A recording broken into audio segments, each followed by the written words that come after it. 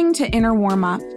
I'm your host, Taylor Lise Morrison, founder and author of Inner Workout, ICF certified coach, and fellow journeyer. In 2017, I set out to build a life that didn't burn me out, and I found my life's work in the process. On Inner Warm Up, we talk about how self-care and inner work show up in your relationships, your career, your schedule, and in the conversations you have with yourself. We get practical, we get nuanced, and we're not afraid to challenge wellness as usual. So take a deep breath and get curious. This is where your inner work begins. Welcome to Season 4 of Inner Warm Up. Each season we explore a different theme, and this season's theme is play date. We're talking all about leisure and play, because play is a critical part of being human, but so often we deprioritize its importance in favor of doing things that we deem to be more productive or more valuable. Even well-intentioned inner work can get in the way of us playing. My personal mission for this season is to normalize play and leisure, first for myself, but also for all of you listening. And we're doing it by talking to people I admire about the things they do outside of work. Our first guest is Dr. Joanna Fortune.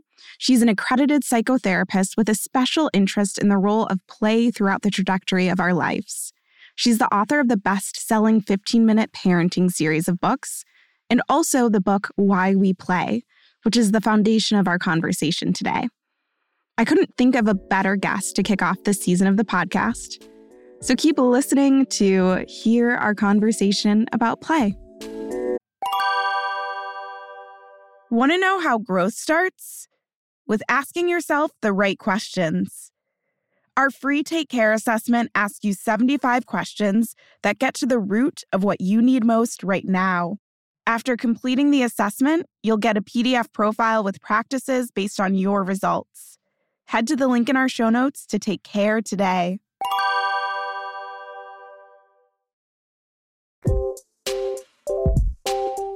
Well, Joanna, thank you so much for being a guest on the show today. I am delighted to be a guest. I'm so thrilled you asked me. I love talking about this. Yeah, and the theme of the season is play date. We're talking to people about their relationship to hobbies and leisure, and really talking to people about what they do outside of work. So for most guests, we're not talking about like their work or their profession in too much depth. With the exception of you, you're actually the person that we are kicking off the season with. And I'm really interested to hear about your work and your research. Before we dive straight into play, can you tell me first, what drew you to therapy as a career? Well, that goes way back. I think I was one of those very precocious teenagers who decided that I would pick up a very well-thumbed secondhand copy of Freud's introductory lectures. When I was about 16, I found it in a secondhand bookstore and honestly didn't understand a single word of it. But it intrigued me enough to go, I'd like to understand this. And when I was a young child, and again as a teenager, I kind of oscillated between journalism and psychotherapy, psychology, that area of things. And I think it could have gone either way. I've always enjoyed writing. I've enjoyed human stories in all guises. And that might be, I have a real draw that comes into the playfulness work later as well, is that I have a real draw for stories and how we are storied people, I guess, and how we are living storied lives, all of us, and how those stories grow and develop around us and inform how we live. And I leaned into the therapy route rather than journalism. But actually now in my career where I'm at, I do write a weekly newspaper column and I am on a weekly radio show. So I feel like I've managed to blend the two. I love the idea of exploring with somebody what is underpinning the overt behaviors, challenges, things that confront us every day, but what's underpinning those and what might the story of that underpinning be, and going with people into that story. I'm just picturing a younger you reading Freud's work, just casual light reading for a 16-year-old. I know, it's so ridiculous. But then it brought you here into this work. And I know a lot of the work that you do is actually with children with regards to therapy, which was why I was really interested in your book, Why We Play, which seems like it's your only book that's really explicitly focused on adults, not talking to parents as a way to get them to work with their kids, but really like focusing on adults. So I'm wondering, what inspired you to write this book with this more adult-focused audience? I've always believed, there's a British psychoanalyst, Donald Winnicott, always said, whatever I say about children can also be applied to adults.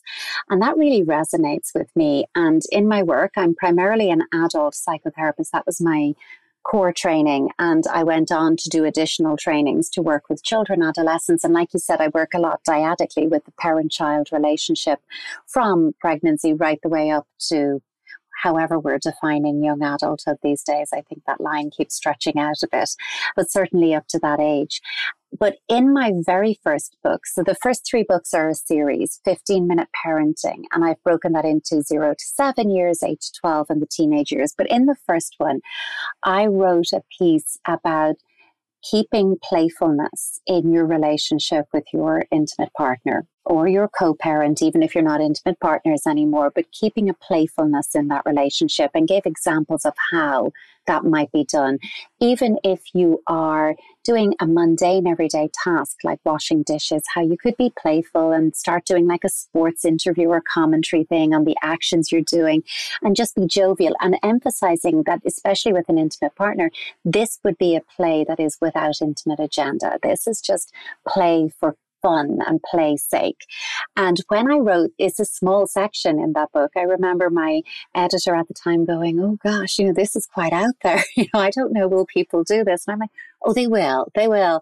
And the very first interview I did on that book, the interviewer said, oh, I loved the book. And I really got that part about playing with your partner, but I have to tell you, it was a bit cringy reading it. I can't imagine myself doing it. And I thought, okay, it's not the time to really go for this. But it was always there as part of the work. I think as the important adults in the lives of children, if we cannot be playful with each other, how do we bring that playfulness to our relationship with our children? I think it starts with us. And that has always been there for me. 4 or 5 years after that first book, I was asked by my publisher to write a book on play for adults. And I thought, in such a short space of time, that is a huge change in the public psyche and people being interested in play. Play for adults has, it seems like it's suddenly become quite trendy, quite topical. People are really, which is fabulous. People are really interested in it. But I guess, again, going back to what's underpinning that, I wonder about the effect of the COVID-19 pandemic, increased restrictions on people's lives, movement, and how we were interacting, connecting, and engaging with each other, how our home space became our workspace, and our workspace became our home space, and our need to transition between one mode, be that working, into living and back again. And I think we needed to play. And I do wonder if that's why playfulness for adults has become so relevant, so I suppose urgent is the word I want to say. It's something I think people really feel a need to get back to, because I think it helped us.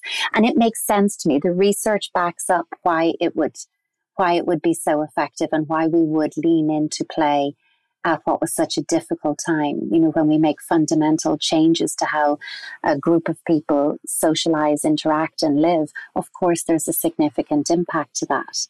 And play will really fuel that flexibility and adaptability. And that's what we needed at a time like that. So I do wonder if that's it. But I'm very passionate about play for adults. I've always done, like in corporate organizations, play workshops and play talks. It's something that I've been pushing a door for a really long time. That door is now beginning to open and fly open in some places, but people are much more open to it than even just 5 years ago. Yeah, that's so interesting that you note that shift. And even I can totally see how this came up in the early days of the pandemic, and all of a sudden everyone's baking sourdough bread, or there is a whole trend of like people getting roller skates and rollerblades. And it felt like in many ways, people weren't just playing, but they were also kind of connecting to some pieces of their inner child in the ways that they chose to play. I'm curious, do you have any thoughts on that, or did you kind of notice these trends as well? I think there is. And, when people were, growing their own sourdough starter and baking banana bread 26 different ways, who knew there were so many ways to bake banana bread, right? And, I think in that is a very tactile, sensory play experience. And one of the most effective ways we have to lower the anxiety that we're holding in our body, the tension, is to do something embodied, like tactile, sensory, physical exploratory play. Baking is a really great way for us to access that playfulness as adults. And because, at the end of it, there is an edible product. That's not always the case when children are doing sensory play, but there is it for adults. And so you're bringing in aspects of nurturing oneself, nurturing those around us. So it's a very warm, cozy, containing way to play. That makes complete sense. I think that people were doing that. I love the example as well of the rollerblading. And also I know someone who was teaching herself piano on YouTube, and different types of things that we do with music, with movement, anything that evokes rhythm, synchrony is going to trigger those parts of our brain associated with emotional regulation. So when we feel dysregulated, or the easiest way to put that is we might feel out of sync. One of the best ways to get back in sync is to get moving, get dancing, swaying. That rhythmic piece is a really effective way. And I think in those examples, what we see is that at that embodied level, we know what we need to do. We know when our body is screaming, this isn't working for me, get back to what is working. It's play we go to. And we often see that, when we feel stuck, and that can apply in such a broad way in our lives. We might feel stuck within ourselves, within relationships, within work, within a single project we're doing. But when you reach that stuckness, it's usually a sign that you've forgotten to play. And the best thing you could do for yourself in that moment of stuckness is stop what you're doing, move away from it, and do something playful. Yeah. Oh, this is so resonant. I'm thinking about a rule that I probably within the past few months made for myself. I have generalized anxiety, and I am thankful that I have a toolkit of many things that I can do. And still, I can find myself just like sitting in that anxiety. And so at some point, I was like, you know what, Taylor? Whenever you feel anxious, you're either going to make art or you're going to move your body.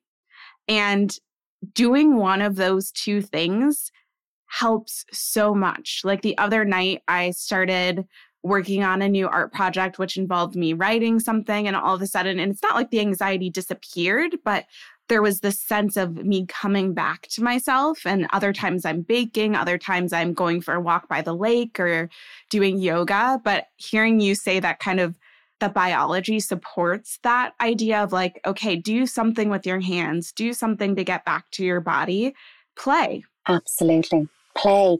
And I think too much when somebody says play, and I think anyone listening, just even do this as a quick exercise now, that when you hear us say play, what is the image that comes to your mind?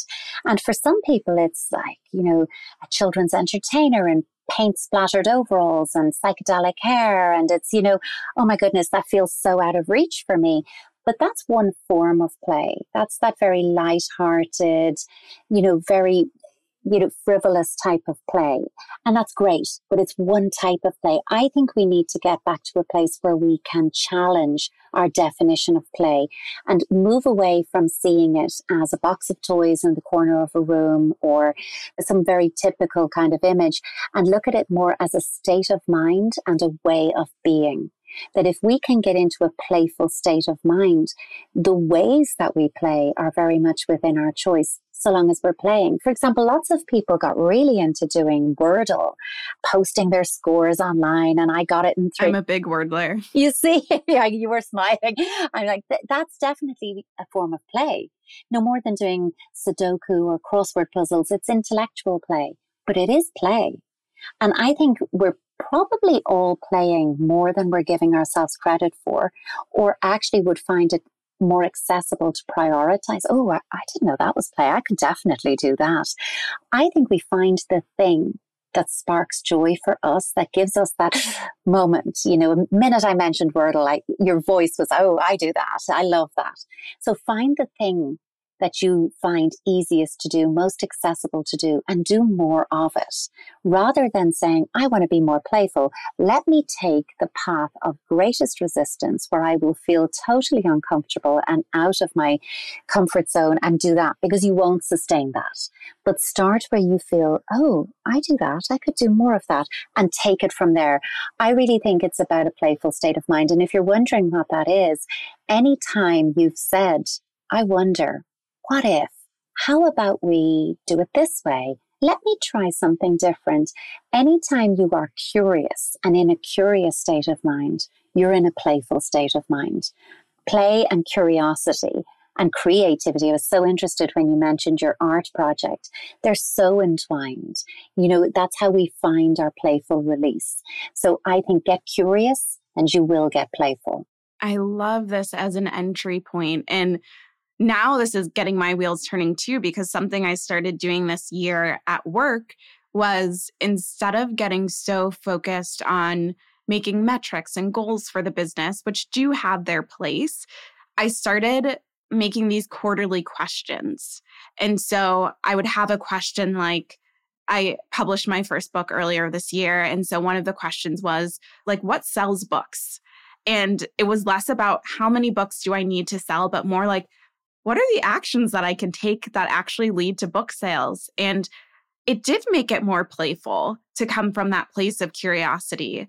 Like, where else can I be asking questions in my life and allowing that to lead me into play? And I think, I think it belongs everywhere. I think we need to be playful within ourselves, but also in our relationships, be that intimate partner relationships, but also maybe it's your relationship as adult siblings, or relationship with friends, or as the grown child of aging parents, that our relationships are not static. They're fluid. They move, they change. They're supposed to, because we're always growing and developing. And when we make space for play in our lives, we really add fuel to that growth and development. And I think that we need to be playing right throughout the trajectory of our lives, right the way up to our very end years. There should be playfulness. A good old belly laugh, an authentic belly laugh is one of the easiest, cheapest, most accessible ways that we have to release residual tension in our bodies. Finding a reason to laugh and a way of eliciting laughter is such a powerful thing to bring into your life, and making sure I laugh every day. And if I have a day when I'm not laughing, what kind of a day was that? And what do I need to do to give back to myself so that tomorrow I can find my way to laughter? I like to do those audits on how are we playing, and making sure you have to prioritize it. You have to believe in it to say it matters as much as whatever work thing you would prioritize, or whatever skincare routine you would prioritize, or whatever else you would do. This matters that much. Yeah. And that leads me to something I wanted to talk to you about. So I talk a lot about self-care, and obviously you care and talk a lot about play. And I see this framing come up for both of these things, both play and self-care, where we like to talk about how they're good for us because they make us more productive. And yes, that's obviously true for both of those things. And also, I wonder what happens when we frame the conversation around play, around self-care, as a means to being more productive. And so I'm just curious if you have any thoughts on that. I do. And I've heard that so much because, of course, there is research that shows that when we make space for playfulness in the workplace, productivity does go up. But I suppose if we reduce play to an outcome like productivity, we're making it transactional. And that just doesn't work for me, because play is not transactional. Play is relational. And it strengthens and enhances relationships. And that means the relationship I have with myself. the relationship I have with people outside of me in my life and the world around me, the relationship I have to my physical environment as well. So I think when we make play about, well, I better play for 10 minutes today because then I'm going to earn more or gain this or do, it isn't going to work because you're taking a far too transactional, cognitive, cerebral approach to play, and you're missing the point of it. The point of it is what comes up when we play. The sparks of joy, the ideas, the new perceptions. To be able to play is also to be able to consider things from multiple points of view. As small children, that's quite literally a phase of play that we do. Any child you've ever seen, small world play, it's often called. But when they take the little dinos and they have them talk to each other over and back, to be able to play like that at 4.5 years old requires a capacity to consider the one situation from more than one viewpoint at the same time, because I have to do Dino 1 voice, Dino 2 voice, and do the serve and return. I'm beginning to develop a capacity for multiple perspectives on the same thing. That's essential as we grow and develop. So play now is about, all right, what would it be like to look at this in a different way rather than, oh, I'm going to set an alarm on my phone, and when it rings, I will stop what I'm doing and play for 10 minutes, and then I will go back because I'm actually quite stressed about getting that in, and I'm very much in this, and nothing is actually flowing creatively for me. So it doesn't work.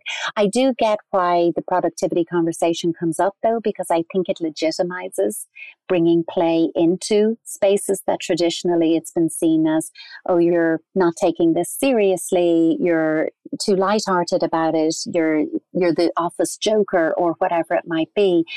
And that's not the case. It's really, really important that people take play breaks in their day. It strengthens team cooperation, collaborative thinking. And imagine if you'd everybody on a team, on a work team, able to consider something from multiple perspectives at the same time. Collegial harmony would just go up as well. So there's a huge amount of benefits. So I get it. I totally get the productivity thing, but I would hate to see anyone say, my goal here is productivity, ergo I will make space for play. I think it should be make space for play and see what happens. And that's when you'll see your productivity go up. I don't think you can prescribe it. Yeah. And that really gets back to what you were talking about with curiosity leading into this playful mindset and even being curious about, well, what happens if I spend a little bit of time playing in the afternoon, or what happens if I wind down in the evening with something that feels joyful and interesting and playful for me. So I like that because, yes, it does make sense that it would make us more productive. And also, life isn't just about being productive. There are so many things that play gives us. And I think we have to give ourselves permission for play is the thing. Nothing comes out of it. And sometimes people say that to me going, but I play and, what's the point? There's no result. And I'm like, but that is the point, because it's about the doing. And I think we don't give ourselves enough time to just be in the moment, in the right here, right now, in whatever's happening, be it on a page in front of me that I happen to be doodling on, or, that I'm reading a magazine and I decide I'm going to redesign some of the photos that are in it and add features, or I'm having fun with whatever I'm doing. That's the point. There is no other reason to do it than that. And I think again, the work thing is really interesting because at a certain point, I'm thinking of what you were saying about, metrics and you're right, that has to happen because I think at a certain point of our careers in particular, ambition is what drives us. And we are very job focused and career focused. And we might drop the playfulness. We might even stop playing for a period of time. And for a small period of time, that might be okay. Nothing detrimental is going to happen there. It's when we stop playing for prolonged periods of time and we don't find our way back to it, then we're in trouble. Because then the job that we gave everything to, that we devoted all of our focus and attention and energy to, is no longer meeting that need for me. And I've become stale and flat and, this thing again. And it's so and I feel and I'm dragging and it's all come out of me. That's not because the job has gotten dull. It's because I forgot to play. And something that was just sparked as you were saying that, Joanna, is that so many of us and I am a pretty ambitious person, but a lot of times when I'm doing things, it's because I think that when I get to this point, I will feel this way about myself and I'll be more confident or I'll be more whatever it is. And I'm wondering, I'm like, how much of that could I have access to right now if I was willing to engage in play? And I find this so much when we talk about topics related to inner work and personal development. We have access to a lot of the things that we are striving and working so hard for, but they come from things like play rather than getting the next promotion. And maybe you get the next promotion because you're willing to play. That's what I think. I think actually that when you are focused in a more holistic sense on fueling yourself and making sure that all of your needs are met and your career goals are part of you, but they're not all of you. And they're important. I don't want to make out like they're not. It's healthy to be ambitious. It's important to have goals for yourself. But you get to those goals not by relentlessly just pushing and pushing the goal. You get there by saying, what else can I bring into my life? How can I lighten the load for myself on this journey? And I think you're right. I think you get those goals because you make space for play. And when we don't make space for play, it just seems like it's always ever so slightly out of reach for us. We all have 24 hours in the day. But depending on your schedule, your responsibilities, and your finances, it doesn't always feel like that. We built the Inner Workout app to help you practice self-care with the time you have. It's filled with journaling practices, meditations, and mini courses called Journeys that you can complete in 10 minutes or less. But that's not all. Find more time for self-care with lock sessions, which go beyond notification blocking and allow you to lock yourself out of apps that steal your time and attention. Visit innerworkout.co/app or click the link in the show notes to add the Inner Workout app to your support system. I want to pivot the conversation just slightly. You mentioned your first set of books that were this trio on 15-minute parenting. And I'm not a parent. I actually don't think I ever want to be a parent. I love kids, just not for me personally. But what I was curious about, and Jenny, our producer, was curious to hear from you. Do you ever use any of the things that you talk about, either in those 15-minute parenting books or in the rest of your work, to parent your own inner child? Oh, absolutely. Absolutely. And I think and actually it's possibly a great deal of what's in those books is things that I have found really helpful in my life. And it always starts with me. I don't mean myself as a parent. I mean as a professional, because I actually wrote my first book while I was on maternity leave. So I was very new to the parenting game while writing that first book. So it doesn't come from a place of, here's my parenting story. It comes from a place of, what can we bring into our lives that enhances us as people? And that's going to strengthen how we parent, how we experience parenting, and how we are experienced as a parent. And there's a 15-minute parenting makes it sound, by the way, like you can parent your children in 15 minutes a day. I honestly wish I'd invented that. I think I could retire, but that's not how it works. It's a 24/7 job.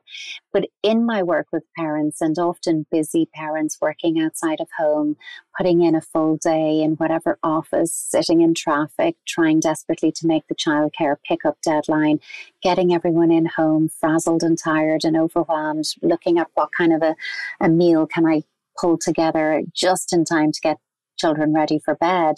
They would often say to me, I'm lucky if I have 15 minutes a day. What can you do in that? And I heard that phrase often enough to go, well, hang on, what can you do in 15 minutes a day? Let's answer that question. I'm a big believer in that. If you ask yourself a question, answer it. Get curious and explore an answer to that question. Don't just let it hang there. And so I developed these pockets of play and ring fencing time every day that you will turn off the phone and shut out distractions and be completely mindfully present. And that's not just a gift to your children, that's a gift to yourself.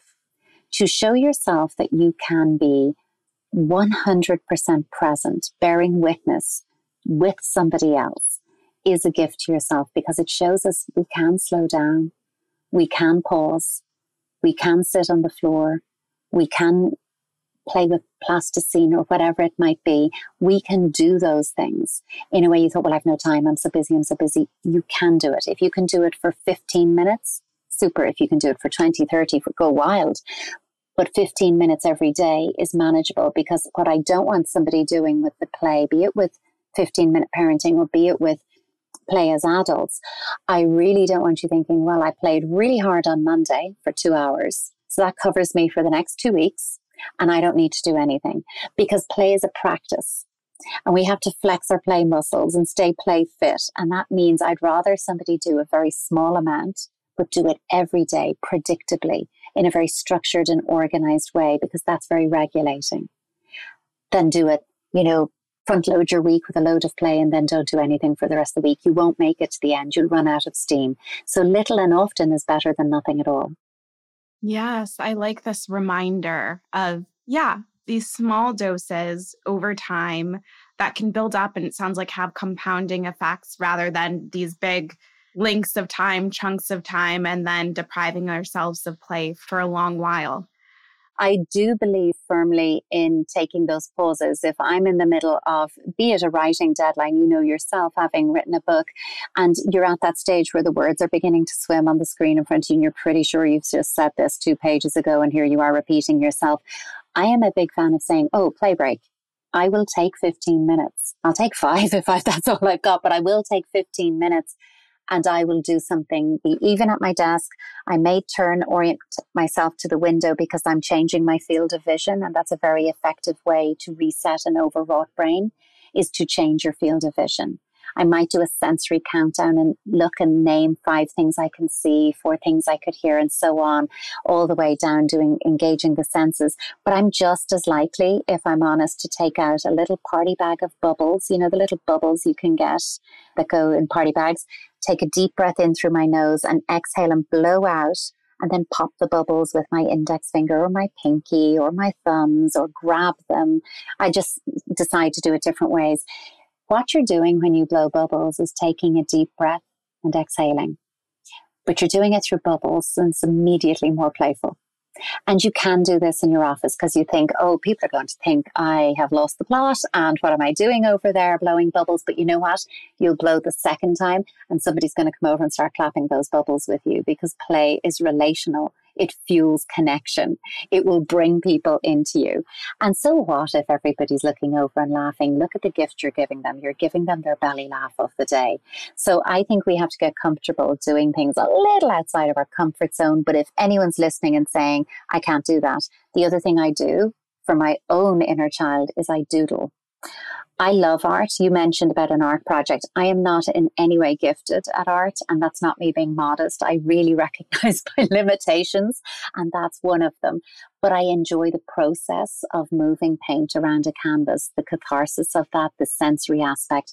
And I will often just take a piece of paper out of my printer, and I will lay it landscape in front of me, take a pen, move it to my non-dominant hand, and close my eyes and count 15 to 1 as I just scribble all over the page.